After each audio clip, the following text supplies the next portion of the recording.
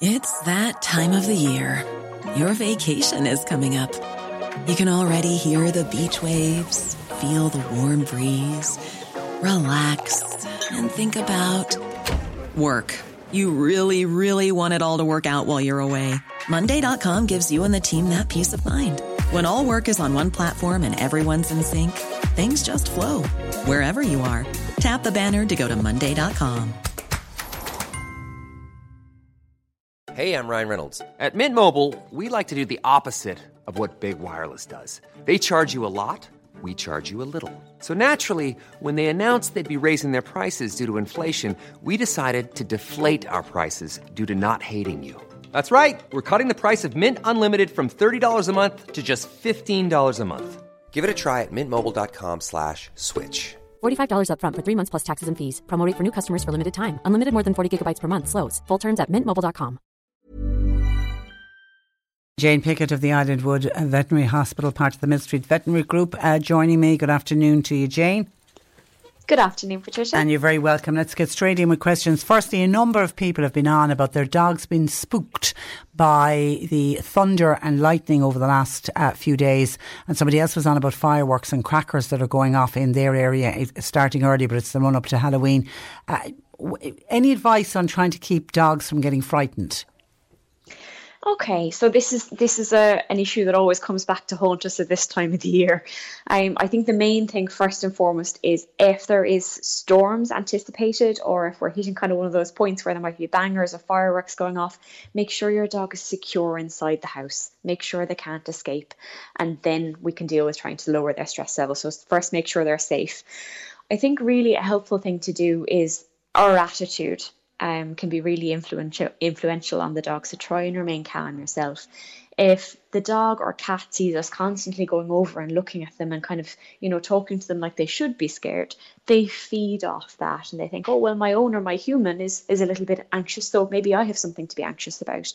So the calmer we can remain, or even put on an act of calmness in the face of a storm or something you think would cause a fear or stress reaction in your pet, that will help them to begin with. Other things we can do are we can play kind of calming music, maybe a little bit louder than usual, but not absolutely blaring. Normally something classical or very ambient is really helpful, or even sometimes the TV. I would also suggest giving them somewhere quiet and safe and secure to hide if they wish. I think locking them into certain parts of the house, I suppose obviously we need to keep them in the house and secure so they can't run away, but maybe confining them to a room if that's not their normal situation, in a situation where they might be fearful, is sometimes not the best idea. Sometimes they'll want to be with the family if that's what makes them feel comfortable. Sometimes they'll want to hide away. So give them both options. Give them the option of being with you if that's appropriate, but also give them the option of retreating to a quiet room and maybe create them a little den. So sometimes if they have a crate or a little bed where they are, putting more blankets around it can sometimes dampen the sound a little bit. So making kind of, let's say, a little bit of a fort of pillows beside or around the crate and a little blanket over it. Just make sure there's good airflow so it doesn't overheat in there, but sometimes that can dampen the sound a little bit as well. Also, other things you can do are pheromone diffusers. So they're chemicals that are kind of hormonal, but we won't smell them at all in the air. They don't affect us. But for cats, for example, and dogs, there's different ones on the market that sometimes will stimulate when they were young and when they were with their mom and they felt really secure. And that can sometimes help them out a little bit. It is a difficult time. I think just make sure that they're really secure. And I suppose in advance of any of the storms, make sure that your pet's microchip details are up to date. So that, God forbid, should they get out and run away and get scared, that if they turn up, they will be able to be scanned, a microchip detail which are up to date and reunited with you very swiftly. So, and also if your pet's not microchipped at this point, it's a good time to do that. Yeah, because we'll be inundated with dogs that have gone missing for sure. Absolutely. Okay, question for Jane, please. I have a 12-month-old German Shepherd pup. He's absolutely gorgeous, but he's always begging for food. Even after a big feed, he'll just beg and beg and beg. He's up to date with everything, worm doses, all of that. He's not lacking in anything. He doesn't have worms, but he'd melt you. The way his big eyes would look up at you. Would Jane have any advice, please?